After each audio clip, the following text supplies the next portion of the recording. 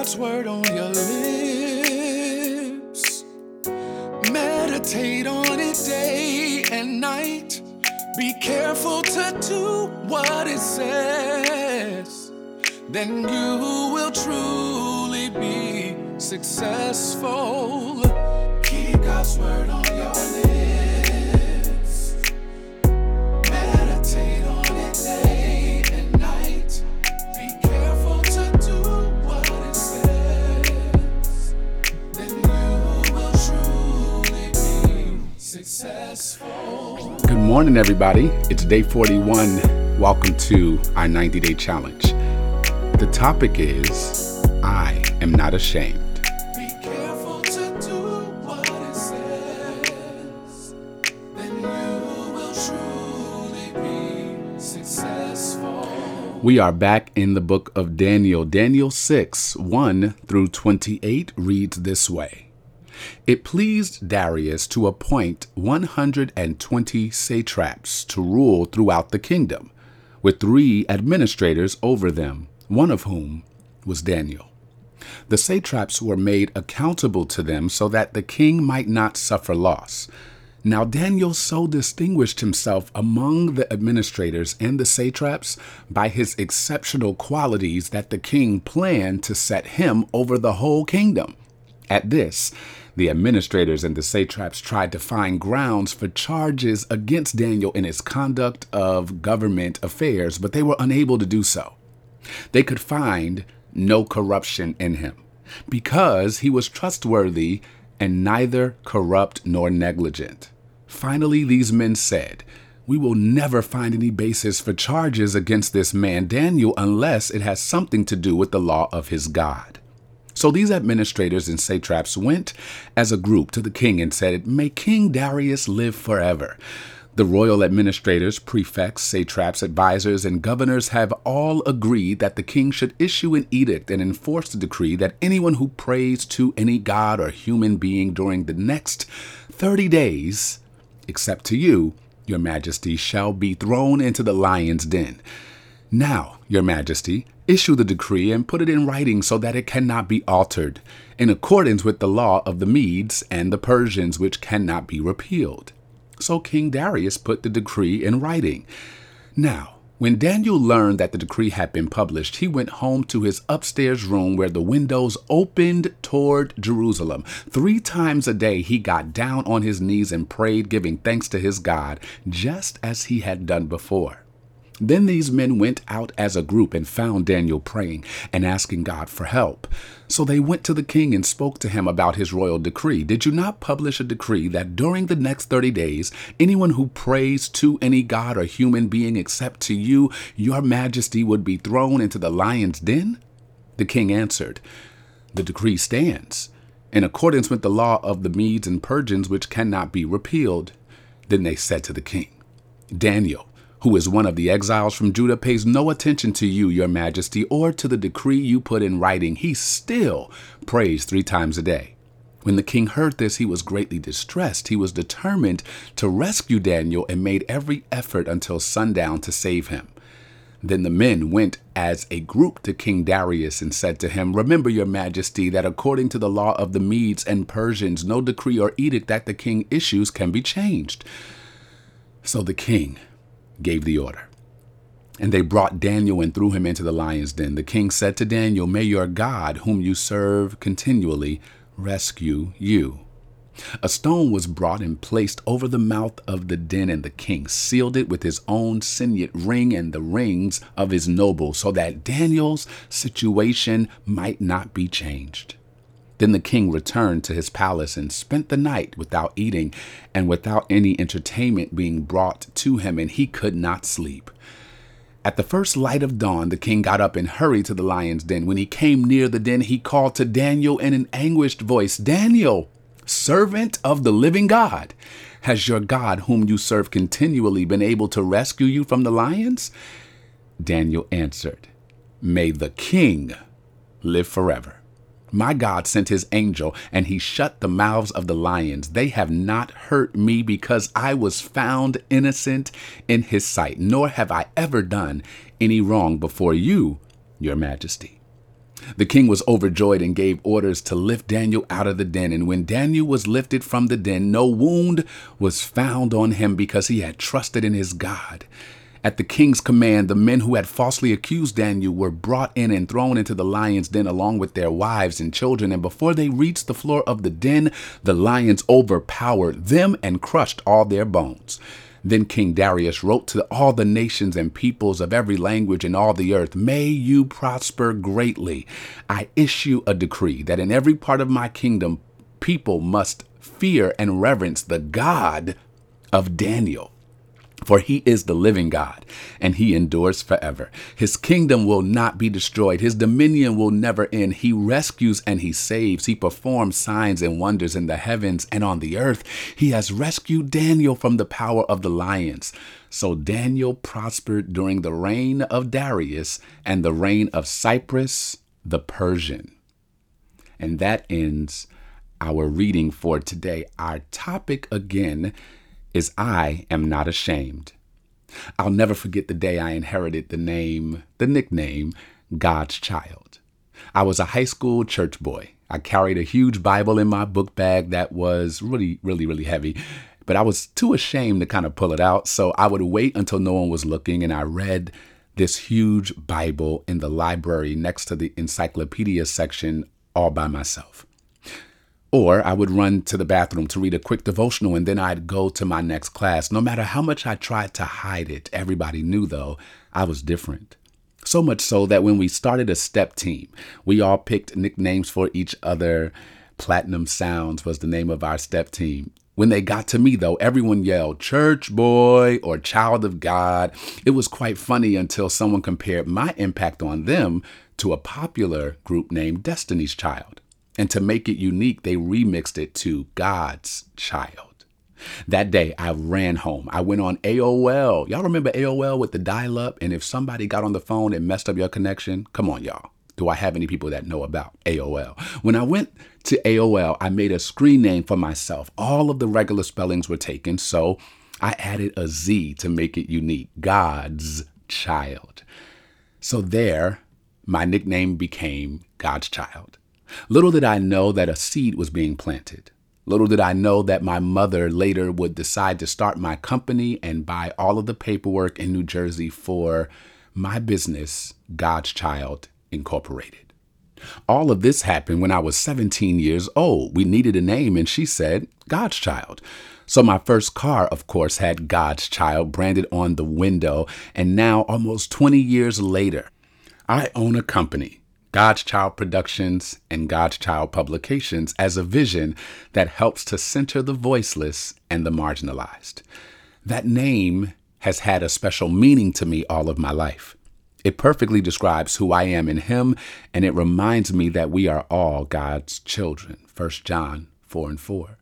But one day someone suggested that I change the name. They said I may not appeal to certain ethnic groups because it was too churchy and a little bit too urban. But my mother stopped me in my tracks. She reminded me of who I was and whose I was. She reminded me of the significance embedded in that name. She was so serious and so honest with me that day, and I listened to her, especially when she said, "Sean, never let anyone change your name.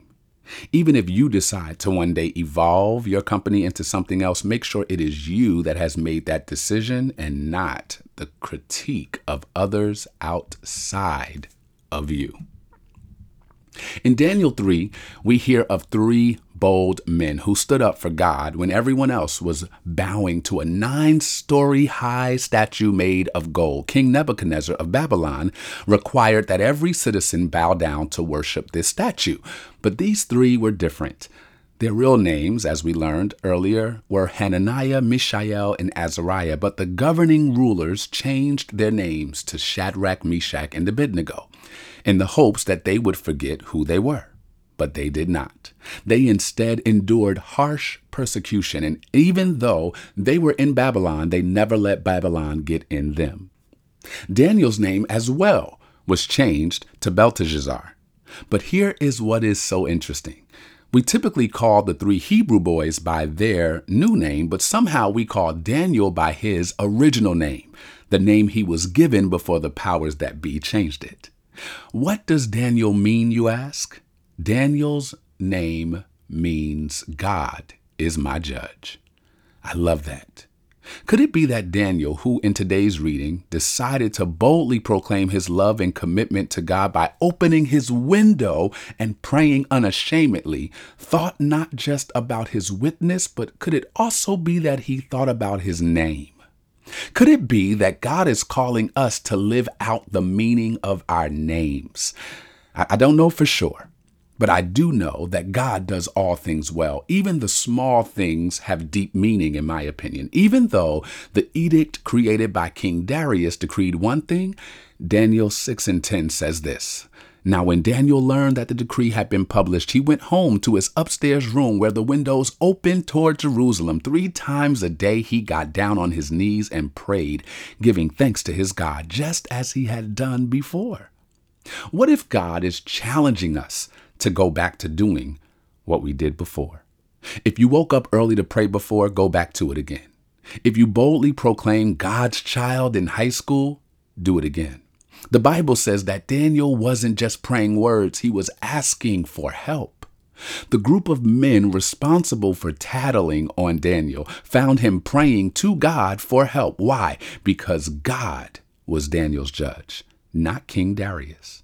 God was responsible for Daniel, not King Darius. And even though the group of men conspired to see Daniel defeated, God shut the mouths of the lions. And the last verse we read today says this: so Daniel prospered during the reign of Darius and the reign of Cyrus the Persian. Some of us need to do a small study on what our name means today. For some, it may have a biblical connection. For others, it may have a historical connection. If you are able to ask family and friends, find out how you got your name. Perhaps there's something God wants you to know, learn, or understand about your name that will connect you to this worship thought. For others of us, we need to be clear about who God has called us to be and live out that calling unapologetically.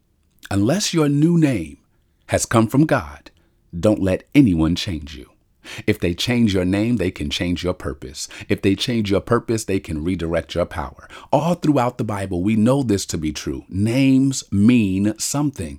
And if God has given you the name of a book, the name of a business, the name of an idea, be mindful who you invite to your naming ceremony. Shadrach, Meshach, and Abednego never forgot their God. The king may have changed their name, but their purpose remained the same. And the same is true for Joseph. Joseph's brothers destroyed his coat the same way King Nebuchadnezzar changed their names. But here's the good news. The power of God is not on a coat. The power of God is on you. The power of God is in you.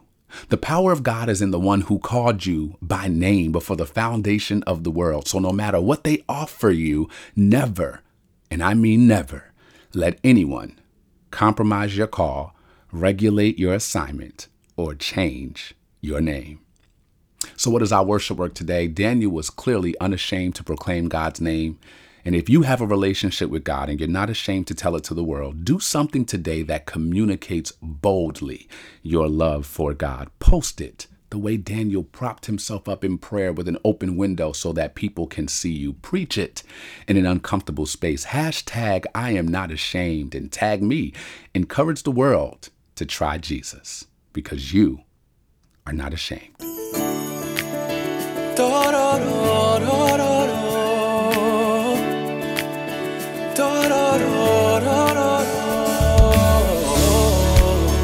If you're not ashamed to glorify his name, if you're not ashamed to worship him, then sing this song with us.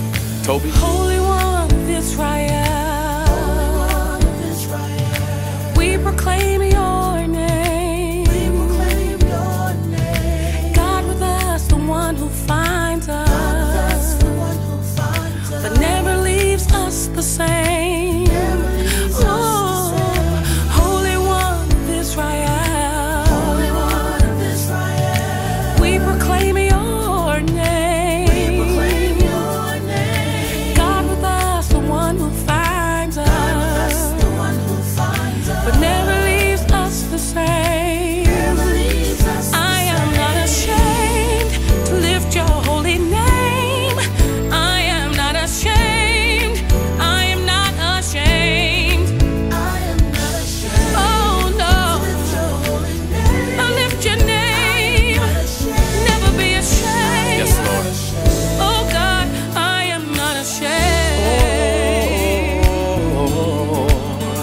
Bible says there's no condemnation in the Lord. So don't be ashamed. Tina. Awesome God, the great I am. Awesome God, the great I am. You're greater than I am. Greater than I am. You are the one perfect sacrifice. You are the one perfect sacrifice. The Lion and the Lamb. The Lion and the Lamb. Yes, awesome God, the great I am. Awesome God, the great I am. You're greater than I am. Greater than I am. You are the one perfect sacrifice. One perfect sacrifice. The Lion and the Lamb. I am not ashamed to lift your holy name. I am not ashamed. I am not ashamed I am not to lift your holy name. I am not ashamed. Oh, I am not ashamed. Not ashamed, no. I will bless your name. Bless your name. Come on, Pastor Sharon. King of kings and Lord of lords, Kings and Lord of Lords. I crown you with this praise. You with this praise. And you're my knight in shining armor. You're my knight in shining armor. Your love has broken every chain. Love has broken every chain. Oh, King of kings and Lord of lords, Kings and Lord of Lords. I crown you with this praise. You're my knight in shining armor. Your love has broken every chain. I am not ashamed to lift your holy name. I am not ashamed. I am not ashamed. I am not ashamed. No, no, no, no, no, no. I am not ashamed. I am not ashamed. I am not ashamed. I am not ashamed. No. Yeah. You took my sin and you made me whole again. So now I can say that you took my pain. Your blood washed it away. So now I can say that you took insecurity, told it to get away from me, and now I can say that you took depression, filled me with more compassion, and now I can say I am not ashamed. I am not ashamed. I am not ashamed.